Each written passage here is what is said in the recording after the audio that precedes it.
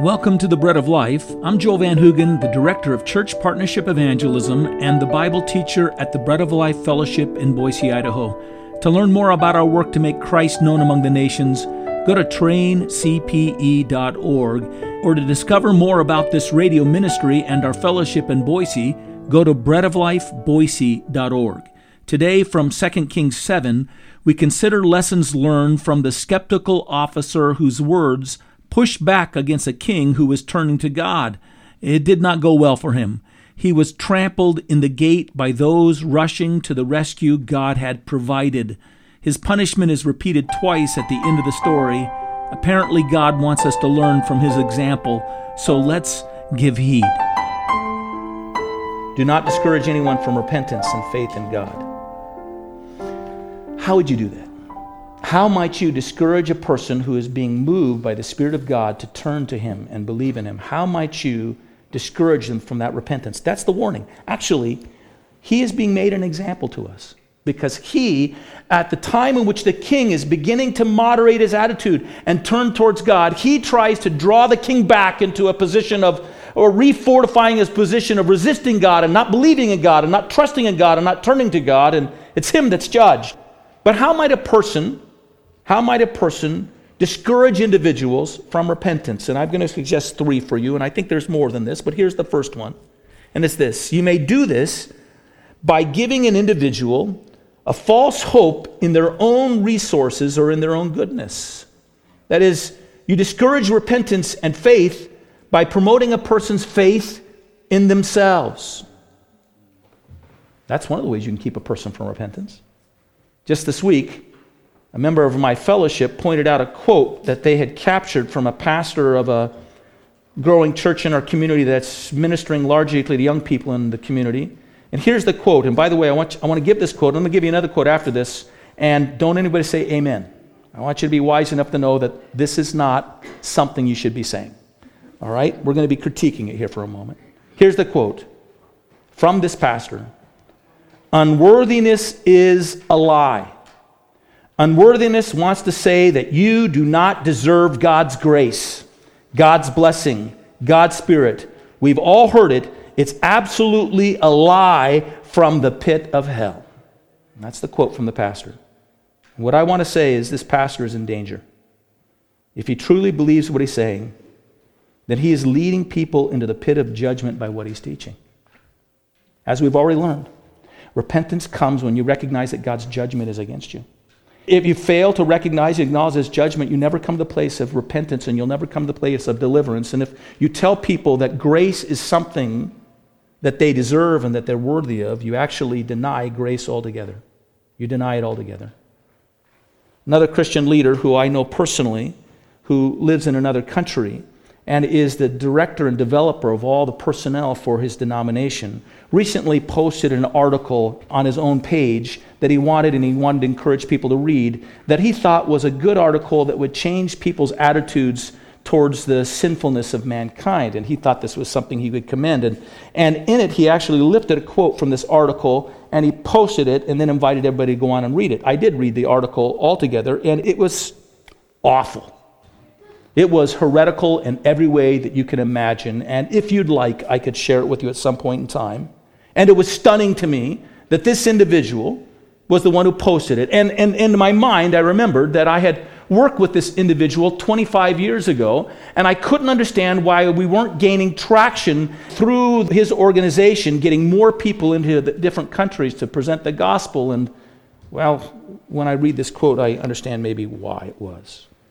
But here's the part that he lifted out that he wanted people to read to see that it would commend to individuals, and it's this. What if Jesus' sacrifice on the cross takes care of the shame and self-sabotaging narratives that prevent us from seeing our true condition as God's precious, loved children, rather than being an eraser to wipe away our innate, irredeemable wickedness so that God can tolerate us in heaven? Wouldn't that be wonderful? If all that Jesus did, he did simply to show us that we have to stop our stinky thinking about ourselves and learn that we're really worthy of God's salvation and the blood that he shed and he died. We deserved it. He should have done it for us because we're those kinds of people. And that's the lesson he's telling us, is the great lesson of the cross. Sorry, I get a little emotional when I read it.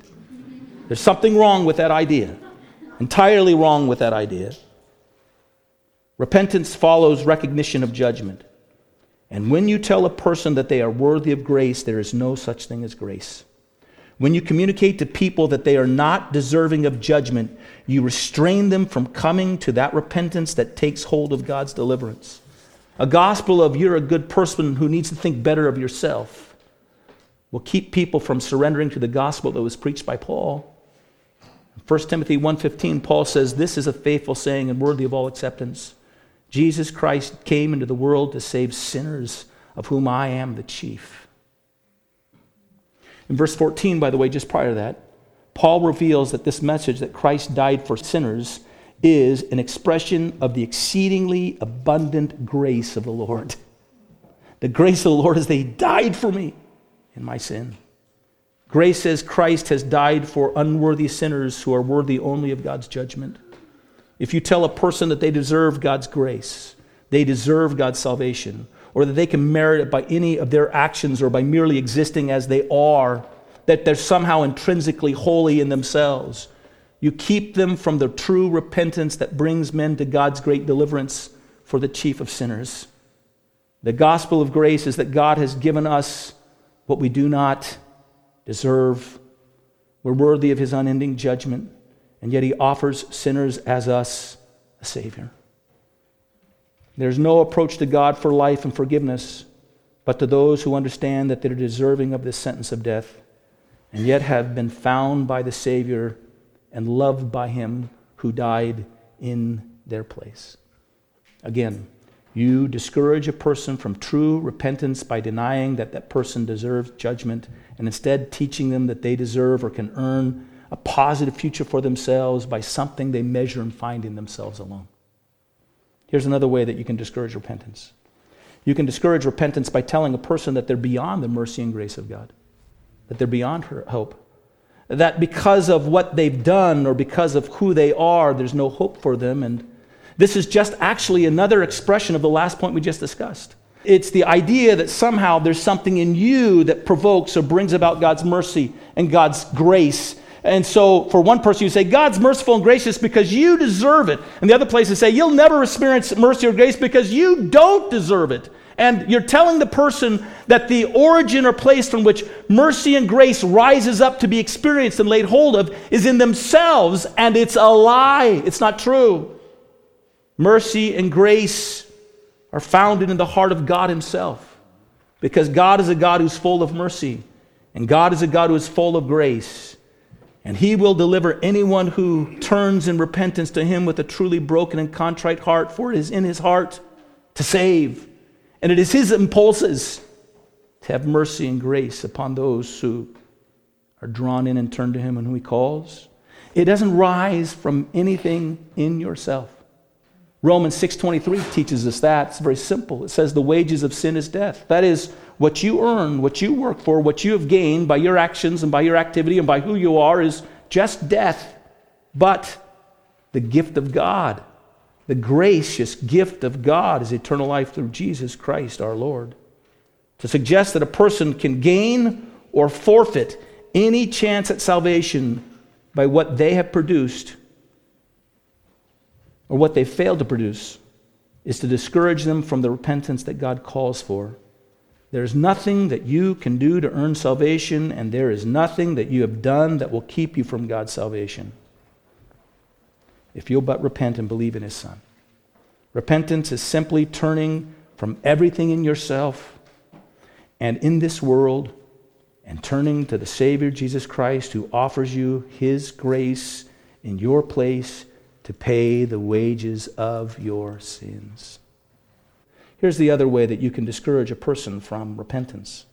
You can restrain a person from repentance by suggesting that God is limited in his interest or ability to save anyone who turns in repentance to him. You can restrain it by saying, look, the limitation is not in you, it's actually in God.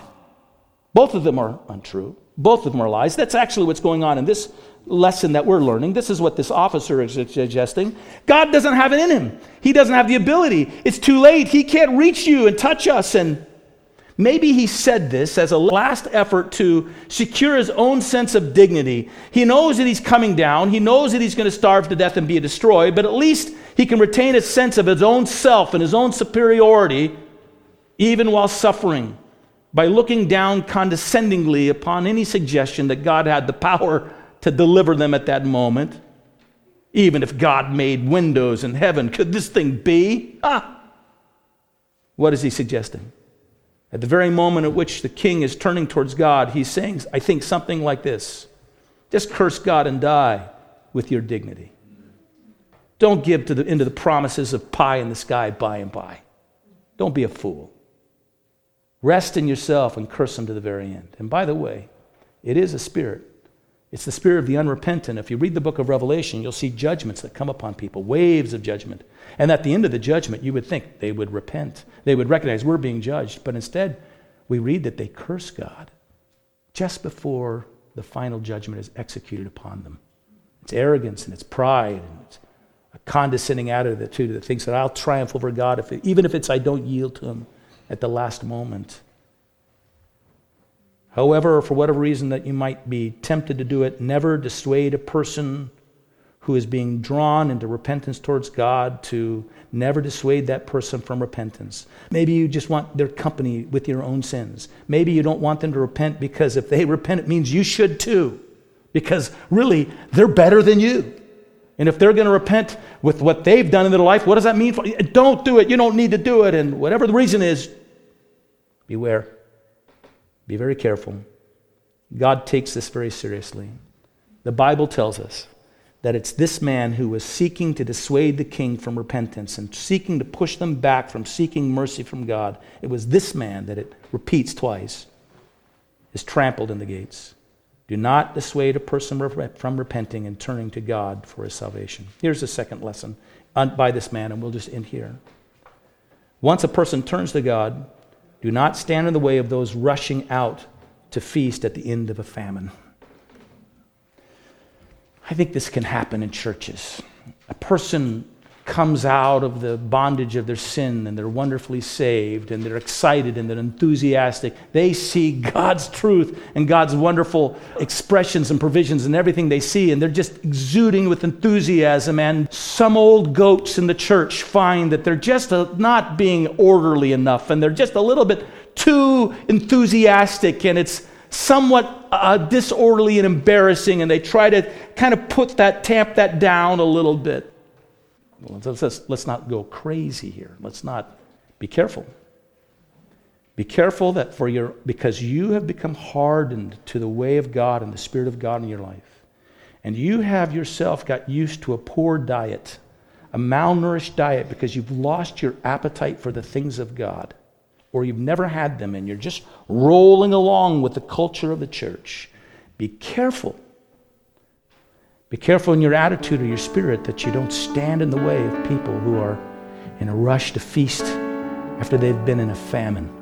In fact, what you ought to do is go along with them. It might be wise for you to follow them down to the altar. And remember where it was that you said yes to God before in your own life. And get alongside of them, and with them and with their tears say yes to. Well, join us in our next broadcast. Until then, we thank you for joining us at the Bread of Life. To learn more about our ministry, go to breadoflifeboise.org. Until the next time, may the Lord bless you.